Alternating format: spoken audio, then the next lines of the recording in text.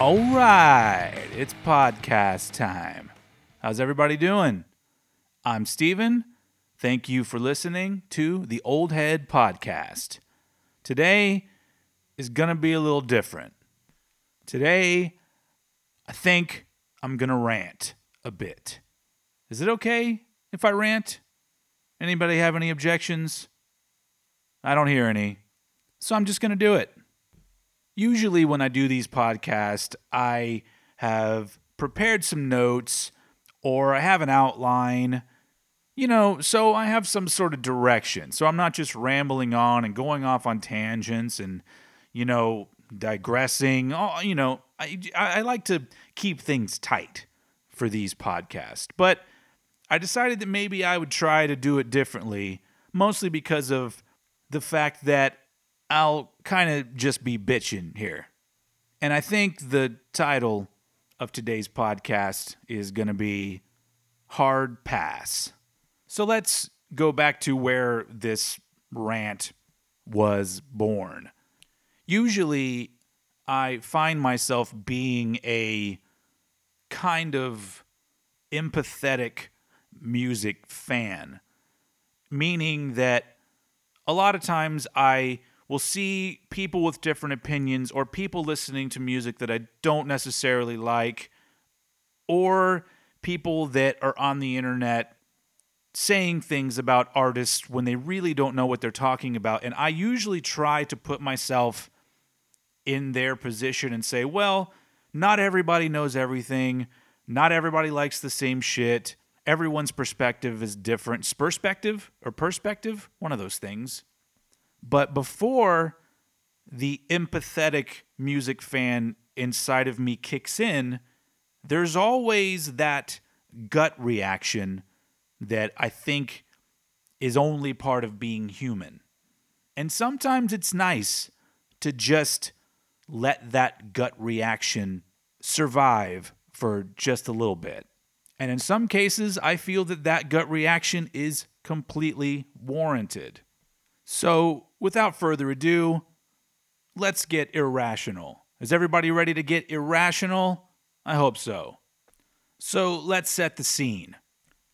A 41-year-old man named Steven is sitting around, kind of bored, just looking around on the internets. And on whatever post it might be, because I've seen these a lot, but let's say it's on Facebook, somebody brings up the band The Misfits. And their post will say something like, hey, who here's into The Misfits? And now I'm like, well, me. They were one of the best punk bands ever, in my opinion. And then the next part of their post is they have shared a music video from The Misfits featuring the vocalist Michael Graves. And this is when the 41-year-old protagonist of our story, or antagonist, depending on how you want to look at it, becomes irrationally annoyed. And he says to himself, that's not the fucking Misfits. I don't understand how anyone can hear that second-rate pop-punk bullshit and think that it is anywhere near as good as the original music that was made back in the early 80s by the Misfits with Glenn Danzig. To put it in some kind of perspective, it's like if you're a big movie buff and they've remade The Godfather, and in place of Marlon Brando, they've put Shia LaBeouf. They've taken something iconic and just put some whatever motherfucker in place of the iconic motherfucker.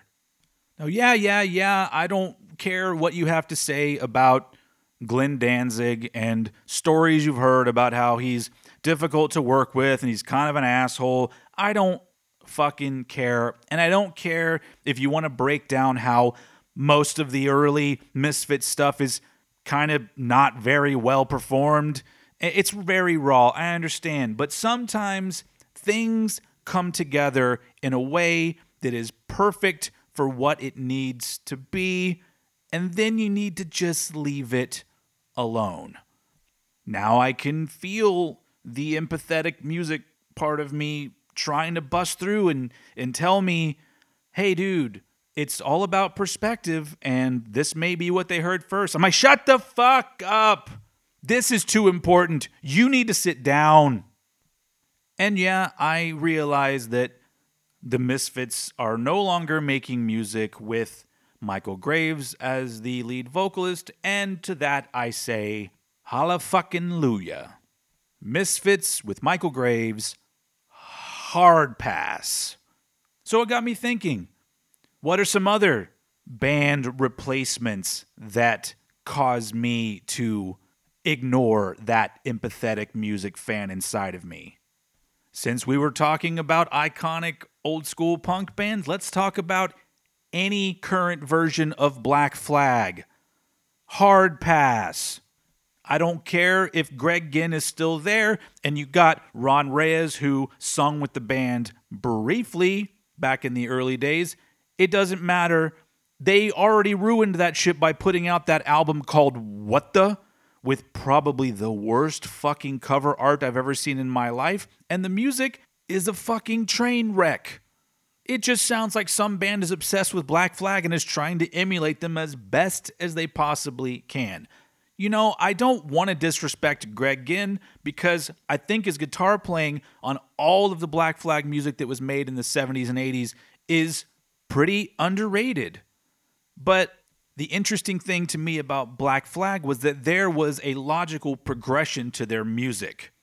They started off more raw, straightforward, kind of hardcore punk, and then Greg Ginn started to get weirder. They ended up getting Henry Rollins, and I'm sorry, but those of you who think that the earlier Black Flag without Rollins is better, I don't know what fucking planet you're living on, but I don't want to go there. The iconic Black Flag albums are Damaged, My War, Slip It In. Who sings on those fucking albums? Let me hear it. Henry Rollins. Yes. And guess what? Henry Rollins had the good sense to not come stepping back into this shit show. Let's keep moving. Let's move into a more recent and a hard rock area of things. Skid Row. Any Skid Row without Sebastian Bach. Hard pass. Yes, I've heard them with Johnny Sullinger and ZP Theart is their new guy. I don't know how to say his name, but they're both mediocre vocalists. I don't care if you can hit the same note as another singer. You don't have the vocal character that Sebastian Bach has. He just has that thing, what the French call a certain I don't know what. And no, the music you are making does not make up for the fact that you have subpar vocalists. But at least they're not trying to get by with a guy trying to do an impression of an iconic vocalist. I'm looking at you, Queensryche. Yes, Todd La Torre is nowhere near as good as Jeff Tate. Even Jeff Tate as an aging man now. Jeff Tate's vocals are so unique. He has such an interesting voice. And the music that Queensryche is making now is not good enough to make up for the fact that there's a dude that's kind of trying to sound like Jeff Tate. Hard pass. Now, you know what? I'm going to take a second to focus my aggression towards the bands themselves, everybody involved. Stop being assholes. I don't know why Jeff Tate doesn't get along with the rest of the guys in Queensryche. Why does it ever happen in any band? You would think that when you get into your 40s and your 50s, you start realizing, hey, I like playing this music. Maybe I should work with these guys and stop being a prick all the fucking time. I'm not pointing fingers at who is the prick involved with any particular band, but somebody is the prick. And if there is one band that I would sincerely like to get down to the bottom of who the prick is and have that prick get the fuck over themselves, that band would be Sepultura. Now, in this case, I actually don't have any beef with Derek Green. I think Derek Green is a very unique vocalist. And the first couple of Sepultura albums with him are not too bad. But the music they've continued to put out, and the music that Max Cavalera has continued to put out with Soulfly and the Cavalera Conspiracy, is just not good enough to abandon the fact that those guys together made some of the best heavy metal ever made in the 80s and 90s. Now, if they let bygones be bygones and got back together and made a new album, would it be amazing? I don't know. Probably not. But you know what? I would just enjoy the fact that we live in a world where before they're dead, they get back together and just say, you know what? What the fuck were we mad about? Well, look at this great shit we made. Not everybody gets to be in an iconic metal band. Maybe we should get over ourselves. And you know what? Sometimes, the planets align and wrongs are righted. And in the case of the band Exodus, they ended up getting rid of the mediocre vocalist. I'm talking about Rob Dukes. What did they make? 3 albums with Rob Dukes? Such a fucking boring vocalist. But lucky for everyone in the world, Zetro came back into the fold and they put out a fucking amazing album and he continues to front the band. And honestly, I can't wait for Gary Holt to stop fucking around with this half-assed version of Slayer and get back to making Exodus music, because when they make music, everybody wins. Does it sound like I'm getting a little bit more positive? I'm not. I still got one more thing in my craw that I want to bitch a little bit about. I want to talk about Kiss.